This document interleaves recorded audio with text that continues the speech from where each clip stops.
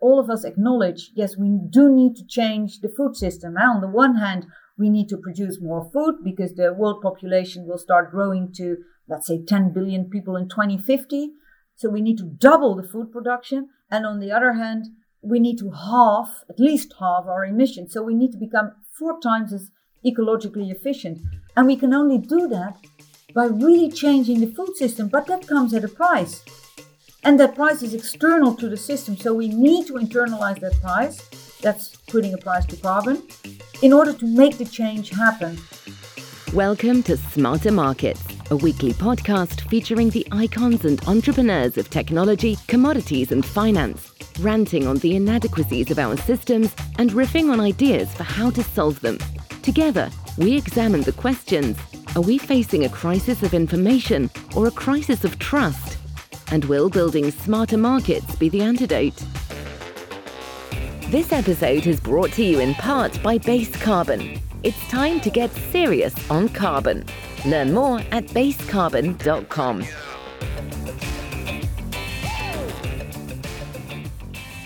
Welcome back to Demystifying the Carbon Markets on Smarter Markets. I'm Dave Greeley, Chief Economist at Abex Technologies. Our guest today is Barbara Baarsma, CEO of the Rabo Carbon Bank and a professor of applied economics at the University of Amsterdam. Rabo Carbon Bank is working with clients to accelerate sustainable food production through regenerative farming and other initiatives that reduce and remove carbon emissions from the atmosphere. And we'll be talking with Barbara about how they're making that happen today. Hello, Barbara. Welcome to Smarter Markets. Thank you, David. I'm really looking forward to having this conversation with you. Oh, so am I. And I wanted to start off with last year when you were the chair of Rabobank Amsterdam, you became the CEO of a new business initiative, the Rabo Carbon Bank. I've often heard you say that Rabo Carbon Bank is a bank where not money, but carbon is the currency. What do you mean by that? And where did the idea for the carbon bank come from? Well, the Rabo Carbon Bank puts a price tag on the sustainable contribution that farmers and food chain can make to combating climate change and changing the food system by reducing greenhouse gas emissions in those food and agriculture change and by absorbing carbon in the soils and trees. And those contributions are currently not priced on a market. So we set up let's say, a surrogate market where the carbon is actually the currency. We put a price tag on something that is currently external to the market. And we thereby aim to transform those vital sustainability efforts into commercially viable projects. That's great. And as you said, the carbon bank is, at least currently, focused on removal of carbon from the atmosphere through the adoption of regenerative agriculture. Why the emphasis on agriculture? Rabobank is one of the largest food and ag banks in the world. We're a cooperative. We were founded over 125 years ago. And it was in the late 19th century that very inventive farmers and horticulturalists in the Netherlands, they combined actually their strength in what came to be our cooperative bank. They are not stockholders of the bank, but members of the cooperative. And together, what they did is they sought for structural solutions for the challenges they had that day. And we are actually doing the same thing nowadays, but then in 38 countries. And our international focus is still, as were our founders, focused on the food and agri sector. And being a large food and ag bank, we also feel responsible for making the sector more sustainable. And your previous questions, you asked me, carbon is the currency, not money. And perhaps if we talk about the transition to a more sustainable agriculture, then perhaps it's nice to say that our main aim is putting that price tag on carbon. And financing the transition, like most regular banks would do, is secondary to that. We don't have this regular financial balance sheet, but we take actually the global carbon balance sheet as a starting point. If I may say something about that, because it's this carbon balance sheet is very Well, it helps to also explain what we are doing. Is that okay? Oh, I'd love to hear more about the global carbon balance sheet. Yeah, oh yeah, do you? well, no, this is not a very nice story actually, but every year we emit over 51 billion tons of carbon dioxide equivalents, greenhouse gases, into the atmosphere. And what most people don't know is that over a quarter of those emissions actually comes from the food and ag sector. So making a difference in that sector really also makes a difference when it comes to those emissions. But once in the atmosphere, all of those over 51 billion tons of carbon dioxide equivalents, about 60% remains in the atmosphere. And about 40% is absorbed back by the earth.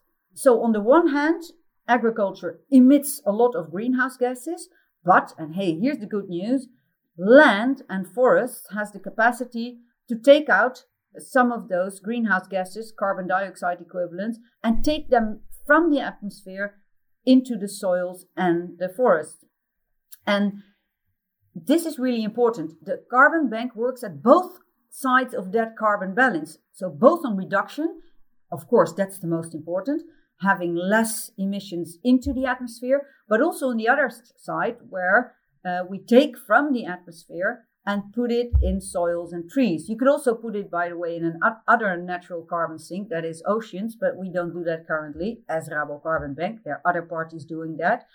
But it's important to know that we work on both sides of the carbon balance, and it's also very important to work on both sides. Yes, I already told you that reduction is the most important, but the other one, even if we would start reducing carbon dioxide equivalents 100% today, we would not emit any more greenhouse gases today, there is still so much greenhouse gas in the atmosphere that we would still warm up. So we should really work on both sides, and that's what we're doing.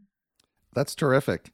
And, as you said, for a long time, for probably generations, thinking about carbon, it wasn't priced for farmers. It was external to the market. And so the farming practices over the years in many parts of the world have become much more industrial and not really focused on regenerative practices. And I'm curious, how open are farmers to changing their practices to be more sustainable and to become what you call carbon farmers?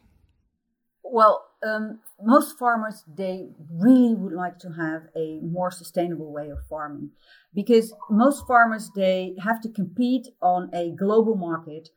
They are a price taker. They can't show all of their sustainability efforts. So it's impossible for them now to have a decent price for what if they would transfer to sustainable farming. That's why it's so important that we put an extra income stream towards the farming, towards the farmer, so that they are indeed able to make that transition.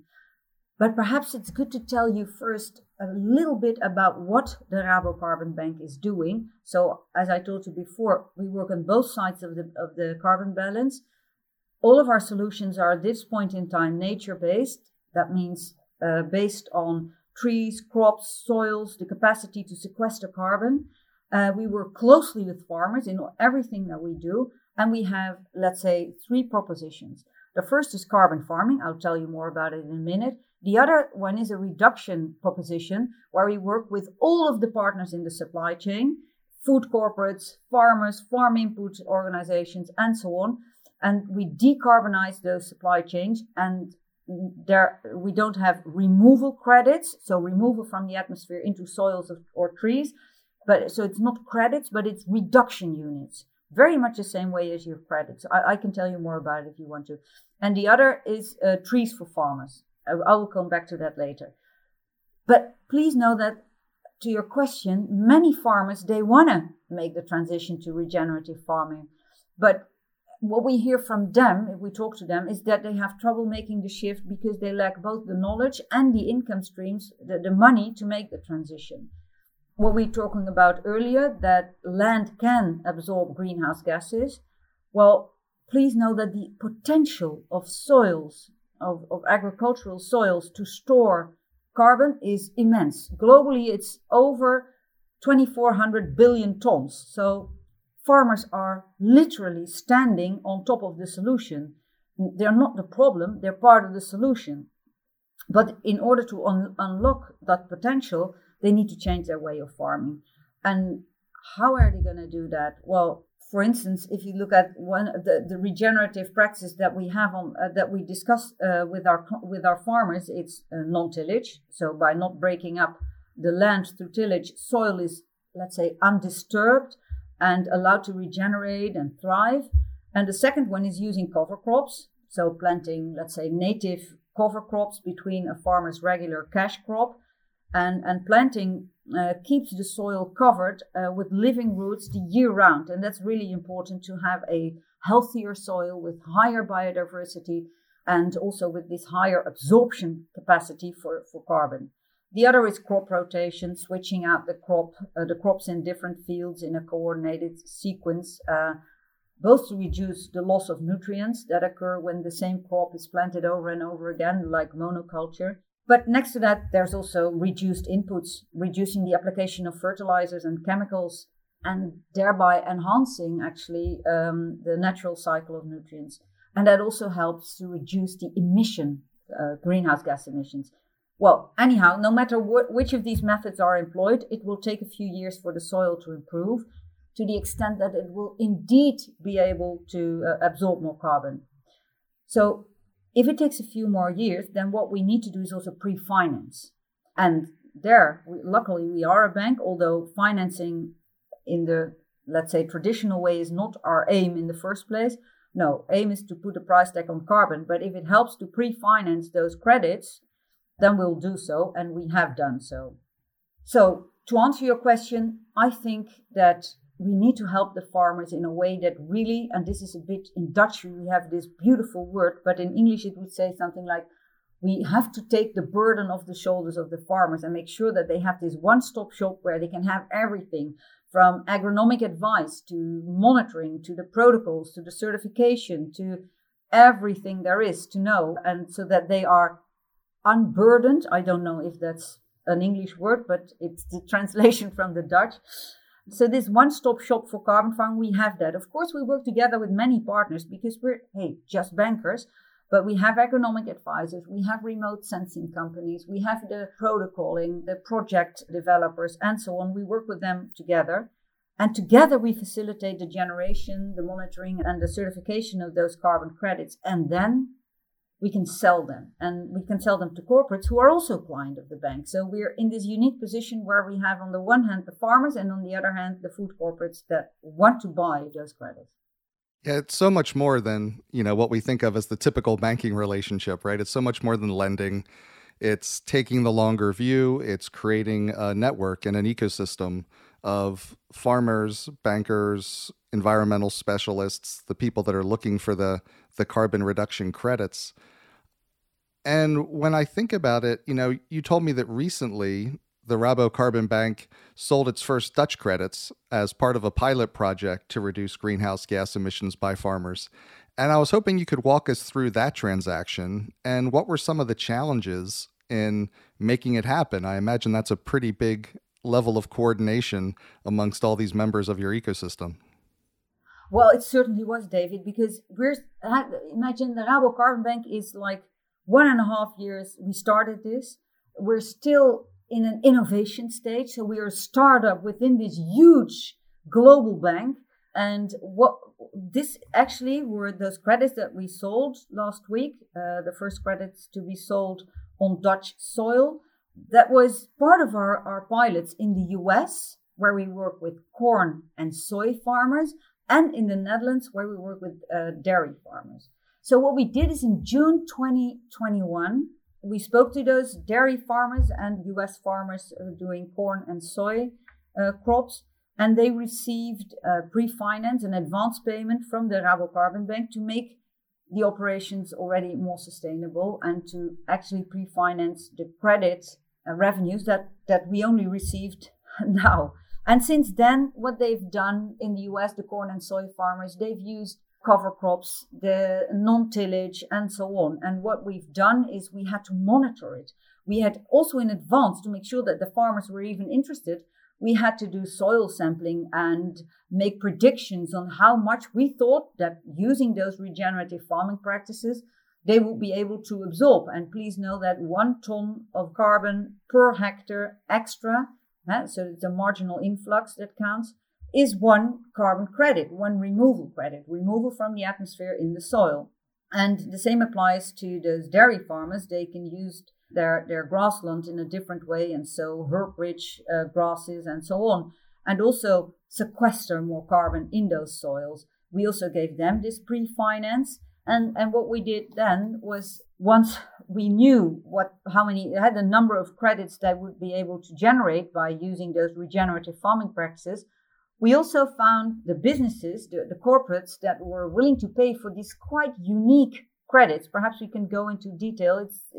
There are many credits that you can buy on the market, but these credits are really high quality, and they are also a little bit more expensive than the regular, let's say, renewable energy credits. Well, to be eligible for those very high quality carbon credits, we as Rabo Carbon Bank also impose requirements on the businesses, the corporates that we work with, our off-takers. They all have to commit to carbon dioxide reductions in their own business operations and in the supply chain.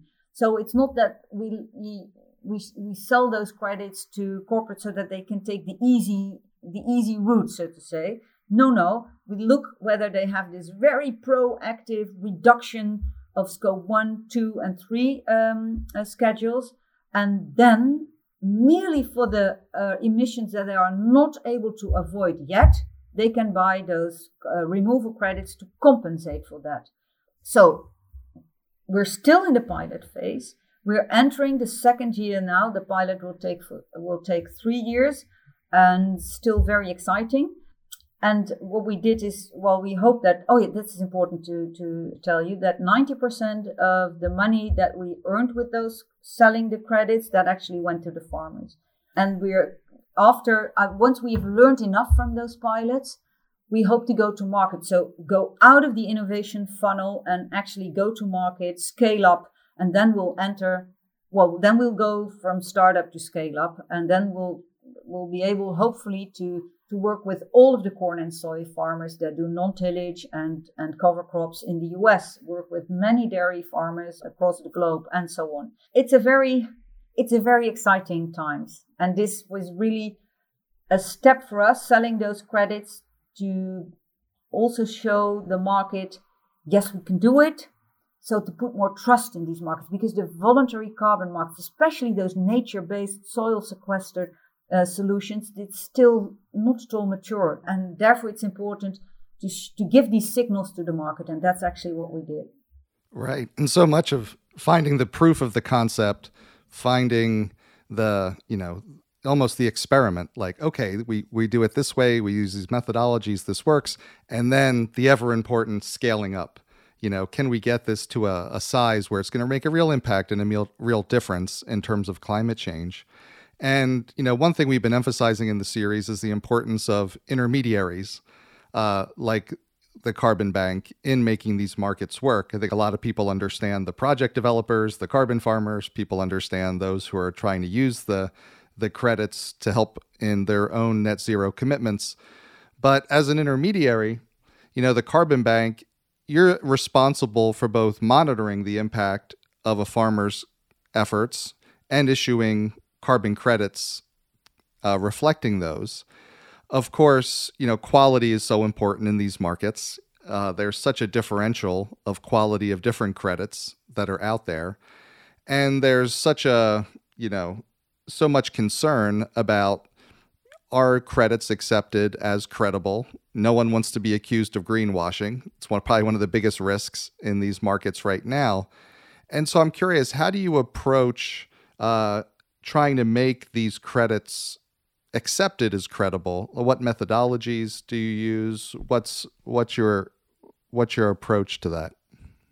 Now, we work together with many partners, and we also have a third party that actually validates what we are doing. At this point in time, the credits are not yet certified, but in the future, our aim is to get them certified. They're by the way, not many soil sequestered credits that have been certified up until now. That's also a sign of how complicated this matter is. But still, we believe in the beauty of the solution. Why? Because I think that carbon credits, carbon farming is so incredibly powerful. There is a triple dividend, or perhaps even, how will you say that in English, but a fourth part dividend. Well, first of all, like we talked before, it generates a revenue stream for farmers, for them to be able to make the transition. It also results in less carbon dioxide equivalents that go into the atmosphere. So it's not just soil sequestration, but it's also less emissions, for instance, by non-tillage or using less fertilizer. So it also helps directly to counter climate change. And it results by having this healthier soil, more biodiversity, more carbon in the soil. It also results in higher crop yields with higher nutritious value. So it helps us to feed the growing world population. And that's why we think it is really high quality solutions that we offer together with the farmers, of course. So what we mean with this high quality, again, it's the carbon dioxide reduction and removal, and that has to be additional.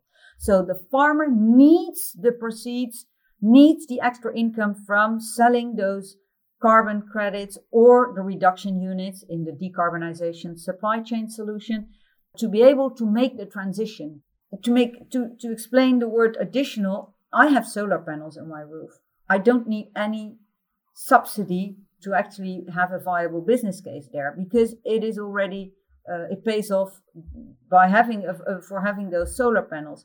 So if I would have credits because I emit less carbon dioxide equivalents because I have solar panels, I would consider that to be low, not additional carbon credits, and also therefore low quality. These credits, these reduction units that we have are additional, and that's one part of being high quality. The other is that we aim for much wider benefits than just combating climate change by reducing and removing carbon dioxide equivalents. We also want to improve biodiversity, which is so unbelievably important, or water management, or those kinds of things. And we do not, the third aspect, we do not want double counting to occur. That's why we have a register. We built a register right now, which makes sure that we can prevent reselling from happening. So if a corporate, like the credits we sold last week, if a corporate buys those credits, he is not allowed, or it is not allowed, to resell it. And that sounds similar in many ways to some of the other approaches in the voluntary carbon markets, things that have been proven necessary. And I was curious how you compare your approach to that of some of the standards, programs, and registries that people might be familiar with, like Verra, like Gold Standard. Do you see there as being similar, or are you looking to carve out something different for the Carbon Bank?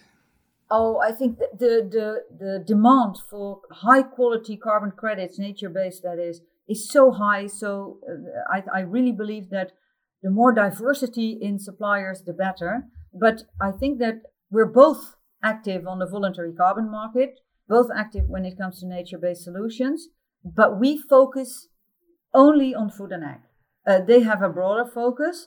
We work with our clients. The farmers are our clients, and I think that's unique. We have land access. We have access to those kitchen table talks with the farmers. We know them.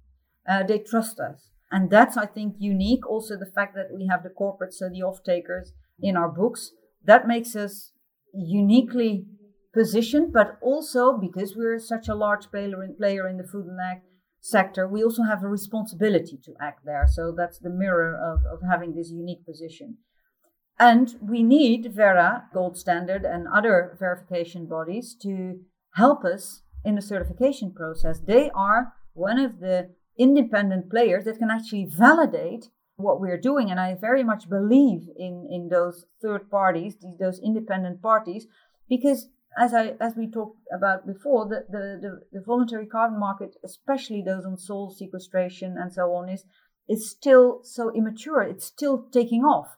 So we need to make sure that there is indeed high integrity, high quality in the market, no cowboys, And these verification bodies can actually help to set the standard high enough.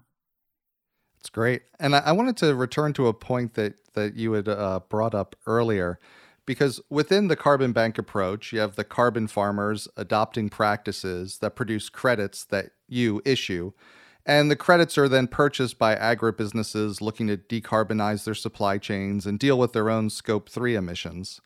This seems to be a middle ground between corporations that purchase carbon offsets that might be wholly unrelated to their own carbon footprint. It still represents a ton of CO2 reduced or removed from the atmosphere, but it might not really be related to what they're doing. It's very fungible. And a focus on corporations that made net zero commitments strictly focused on reducing their own emissions directly. And so this seems like almost a middle ground between those two. And I was curious if you see it that way, and how did you come to this idea? Well, we actually are most of the times we're interested in working together with corporates that actually aim to reduce not just their own emissions, Scope 1, those of their energy supplier, Scope 2, but also aim to reduce, actually decarbonize their entire supply chain, also look at Scope 3. Why is that? Because in a typical food and ag supply chain, most of the emissions are not with the corporate. Like 85% in a, like I said, typical food and ag chain is emitted at farm level. If you do not include the farmers in trying to combat climate change and changing the food system, you will not be successful. So that's why we as Rabo Carbon Bank work on both sides of the carbon balance and not just have the removal credits, but also the reduction credits. And that's quite innovative. I'm actually quite proud of that. So let me briefly tell you something about it. What we hear from those corporates who have pledged to the world that they want to be a net zero emitter in, let's say, 2030 or 2035 or whatever, they have that pledge actually means that they will be a net zero emitter, not just for Scope 1 and 2, but also for Scope 3. And once they realize that and they see that like 85% or even more is emitted on farm level, and at the same time those farms are scattered all over the world, it is quite difficult for them. And then we work together with those food corporates and set up large-scale reduction projects at farm level. And for every ton of carbon dioxide equivalent that is not emitted because of that reduction project, the farmer earns one reduction unit. And the reduction unit, very much like a carbon credit, can be traded along the various supply chain players. And then the farmer has an extra revenue. So next to carbon credits, it also has the revenues from those reduction units. And at the same time, the corporate has those reduction units and can prove to the world that it actually lives up to their pledge. And the accountant will make sure that those reduction units are actually eligible under the accounting rules. So everybody's happy, and especially the climate and our food production is more sustainable.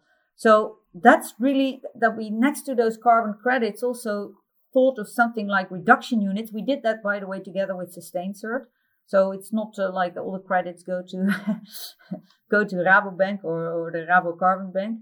No, we did that together with our partners. And I very much believe that all of those nature-based solutions, we work together. And together we're stronger to make solutions like this. And that's really, really important. So that's why we work together with them. But the original idea of having a carbon bank was actually, it was the idea of Rabobank CEO Wiebe Draaier. And he was in Davos, I think 2 years ago or something. And he came back with the idea of monetizing carbon storage on farmland. He came back and he went back to the bank and said, oh, I have this idea. I don't know what to do with it. And then he had like handful of people. And he said, come on, go work on the idea. And then a few months later, I was asked to work with that group and to accelerate and have more propositions. And that's how, for me, it all started. And now the Rabo Carbon Bank has grown, both in number of team members. It's like many more handfuls than just one. And as well as in propositions. We do not just have this carbon farming, soil sequestration. We have the decarbonization supply chain with the reduction units I was telling you about. We have a peatland proposition in the Netherlands. We have Trees for Farmers, that is putting idle land back to agricultural purposes by using forestry. in Brazil, and we have, especially for smallholders in developing countries, agroforestry proposition. So those smallholders are not clients of the bank. But it's very important if you want to change the food system and make it more ecologically efficient, you also need to work with those smallholders. And that's why we also have that proposition. We've also developed that proposition. And it's a lot that's occurred in the little more than a year since you become CEO of the Carbon Bank at Rabobank. But I also wanted to go back to, you're not just the CEO of the Rabo Carbon Bank, you're also a professor of applied economics at the University of Amsterdam. And as an economist, you've been thinking about and researching ways to price and value environmental goods since you earned your doctorate. How do you see those ideas and research contributing to what you're doing today? And in what ways do you feel the time is right for putting a lot of those ideas you've been thinking about for quite some time into action? Well, yes, indeed. I wrote my PhD on the monetary evaluation of environmental goods, and I studied various methodologies from a theoretical point, but also did some empirical studies. And actually, now I'm putting them into practice, and it is a dream come through because, yes, we can do it in practice. And I see now that with all of those IPCC reports and also because weather conditions are indeed changing and people feel as though the climate crisis is closer to them than it was before when I was writing that PhD. It was in the 90s. So yes, to your question, yes, the time is, I think, it has come. The time is right. And we also, at the same time, all of us acknowledge, yes, we do need to change the food system. Now, on the one hand, we need to produce more food because the world population will start growing to, let's say, 10 billion people in 2050. And on the other hand, so we need to double the food production. And on the other hand, we need to at least halve our emissions. So we need to become 4 times as ecologically efficient. And we can only do that by really changing the food system. But that comes at a price. And that price is external to the system. So we need to internalize that price.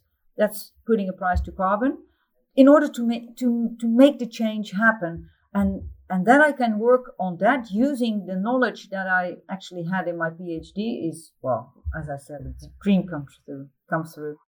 Well, it's a big agenda and a big ambition, having to rework the global food system to become 4 times more ecologically efficient, as you put it.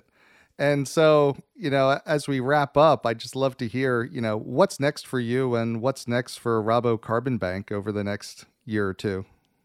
Well, I'm living the dreams. This year is a very exciting year. We want to go to market in the autumn with both the carbon farming, soil sequestration, and decarbonization supply chain proposition.